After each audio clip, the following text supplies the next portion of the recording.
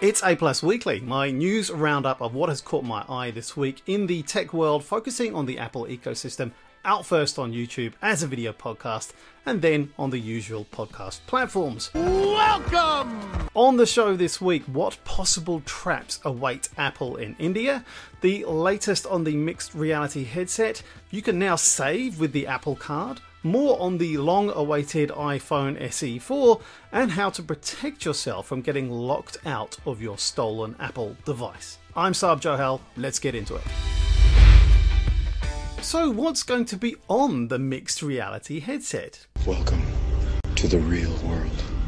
So the AR/VR headset is coming. It looks like a June announcement at WWDC is still on the cards, and the race is on to make sure it has some compelling reasons to buy it. And if you don't have $3,000 lying around, at least not write it off completely. In fact, I'm guessing the aim is to stoke up a whole load of drooling desire and pent-up demand to make sure that when a more modestly priced consumer version eventually hits the stores, you will throw your money at Apple to get one. Take the money.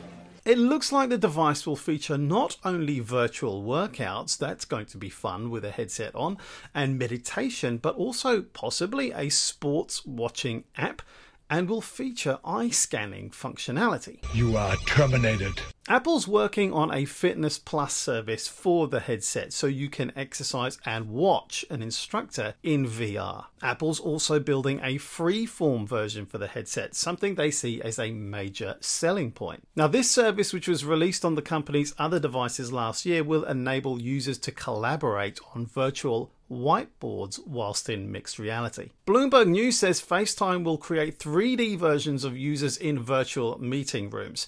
The idea is to make participants feel like they're talking together in the same place. A goal of virtual reality goggles for some time. Meta's been aiming for the same thing with their Quest headsets, and it hasn't been a must-have for the average person. Wait, so you're into VR? By any chance, are you into the metaverse? A major chunk of the task facing Apple is tweaking iPad apps for the new headset, which combines virtual and augmented reality. Sources claim that users can get access, or will be able to get access, to millions of existing apps from third-party developers with the new 3D interface, but they wanted to stay anonymous since the plans are still secret. The push will optimize Safari web browser and Apple services for calendars, contacts, files, home control, mail, maps, messaging, notes, photos, and reminders, as well as music, news, stocks, and weather apps. The majority of these features will look similar to what already exists on the iPad. Now, to get the most out of Apple's hardware, whatever you're using, you need software. It was a Steve Jobs era thing to say there's an app for that. But the mixed reality headset could be even more of a challenge since a lot of people won't be familiar with it and it'll be pricey to start with. Apple has to get the world on board with why they need this device and how to use it. But why? That task starts now. If you don't want to spend your money on Apple goods and services for your device, well, Apple now has a service that helps you to get a return on money that you're not spending on their goods and services, if you see what I mean. If you're in the USA, Apple Card's new high-yield savings account in partnership with Goldman Sachs is now offering a 4.15% rate. Money. Apple claims that's a whopping 10 times the national average with no fees, no minimum deposits, and no minimum balance requirements. All directly from your Apple Card on your digital wallet on your device. Now, this is in no way financial advice, but it looks like a competitive offering when you look at data from Bankrate. You can currently find savings accounts that offer annual percentage year rates of 3.5 to 4.75%. The company isn't making any promises when it comes to future interest rates. It could go up and down at any time, but it looks pretty good for now. But a big plus is that balances up to $250,000 are covered by the Federal Deposit Insurance Corporation. And every purchase you make using the Apple Pay facility gets at least 2% daily cash back too. It's kind of mind-boggling, but also the natural way to go. Money, money, money, money, money. Bring it all to New Zealand now. So, Apple's in India. What happens next? This week, with great fanfare, Apple opened its first retail stores in Mumbai and Delhi in India. But how much should we really read into this? We did go to India.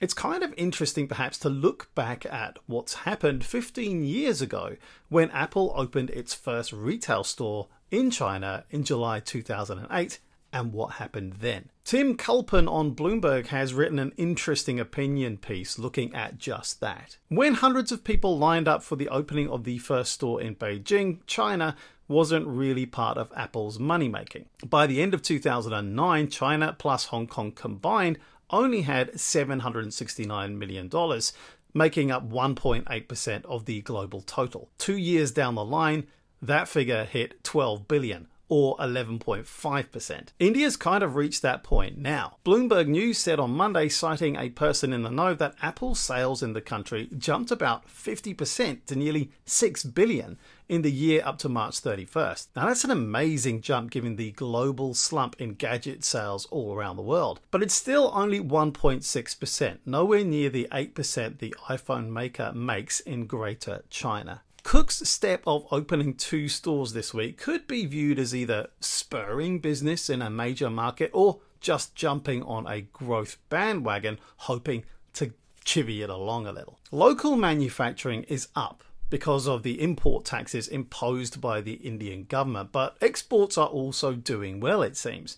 The Indian Department of Commerce said that in the year up to December 31st, handsets shipped overseas had a value of more than $7.1 billion, a 67% surge. But Apple's not among the leaders unless you consider share by value, where the iPhone occupies the premium end. By that metric, the US company is second behind Samsung. It's going to be a tough needle to thread though. India is way behind China in infrastructure, bureaucracy, attention to detail, and urgency when it comes to manufacturing. If Apple depends on India's domestic supply that it's trying to grow and demand grows faster than production, then growth could suffer. Even when these problems get worked out, more political risks arise. Poor worker conditions coming out or a revolt at a local factory could make India's population resent the American company. Apple has been here before in China. Back in 2015, the region was 25% of total sales, but then started to decline. Beijing blocked the iTunes and iBook stores the following year, and with nationalism growing and US-China tensions escalating, Apple's reputation took a hit. But no one has taken more of a beating from a consumer backlash than Samsung.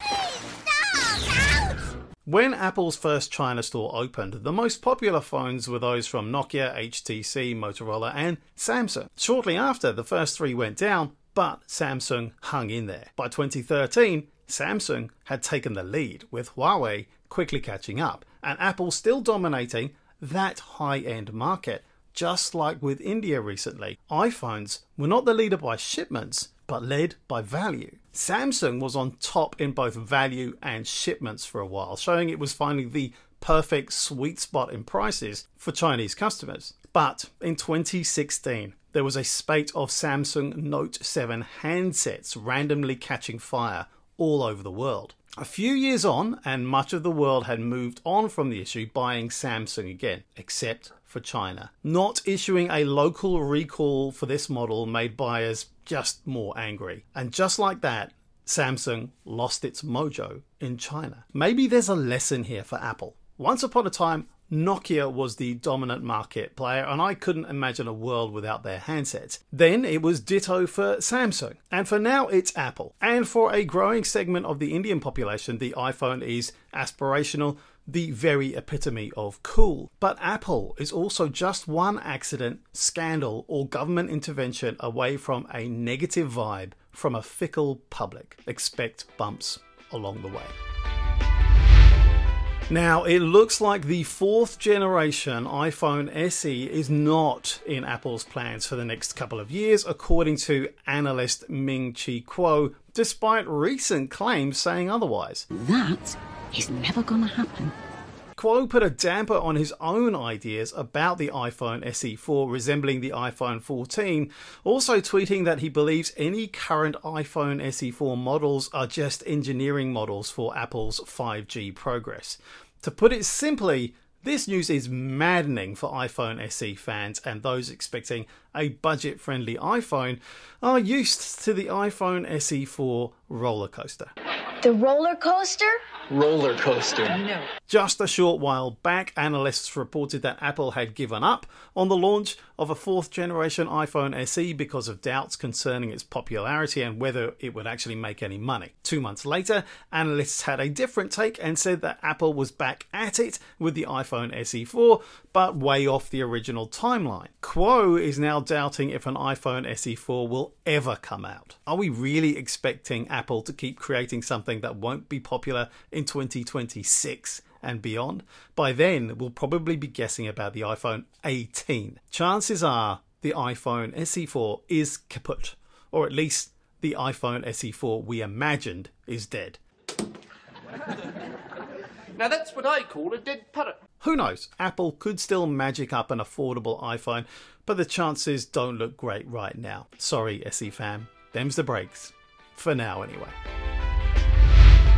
This week, a couple of journalists at the Wall Street Journal published a report highlighting how thieves can use Apple's optional recovery key security option to permanently lock out iPhone users from their Apple ID account. Now, reports in February revealed that thieves have been watching iPhone users enter their passcodes in public, stealing the device, and then accessing the content, including financial apps. Interviewees in the initial report said their iPhones were stolen whilst they were out enjoying themselves at bars and other public places after dark. If a thief knows an iPhone's passcode, they can reset the victim's Apple ID password in settings, even if Face ID or Touch ID is switched on. Then, the thief can disable Find My iPhone on the device, blocking the owner from tracing its location or deleting it from iCloud. The new report focuses on one more step thieves can take, using the stolen device to set or reset the recovery key,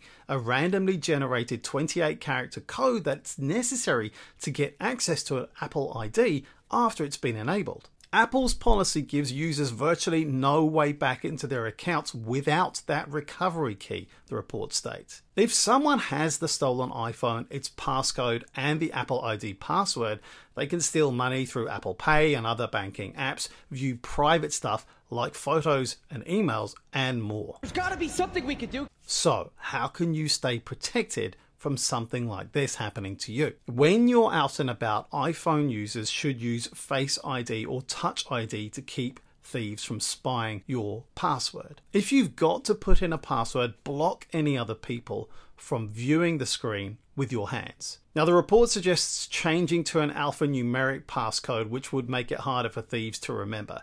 Go to Settings, App, Face ID and Passcode, then change passcode to do that. If you're watching on YouTube, subscribe and hit the bell to make sure you don't miss my next video, and on audio, be sure to hit follow or something like that to get my next show. I'm Saab Johal. This channel is A+. Thanks for being here right at the end of this short, punchy show. Look out for a new angle later on this month, but for now, cheers and go well.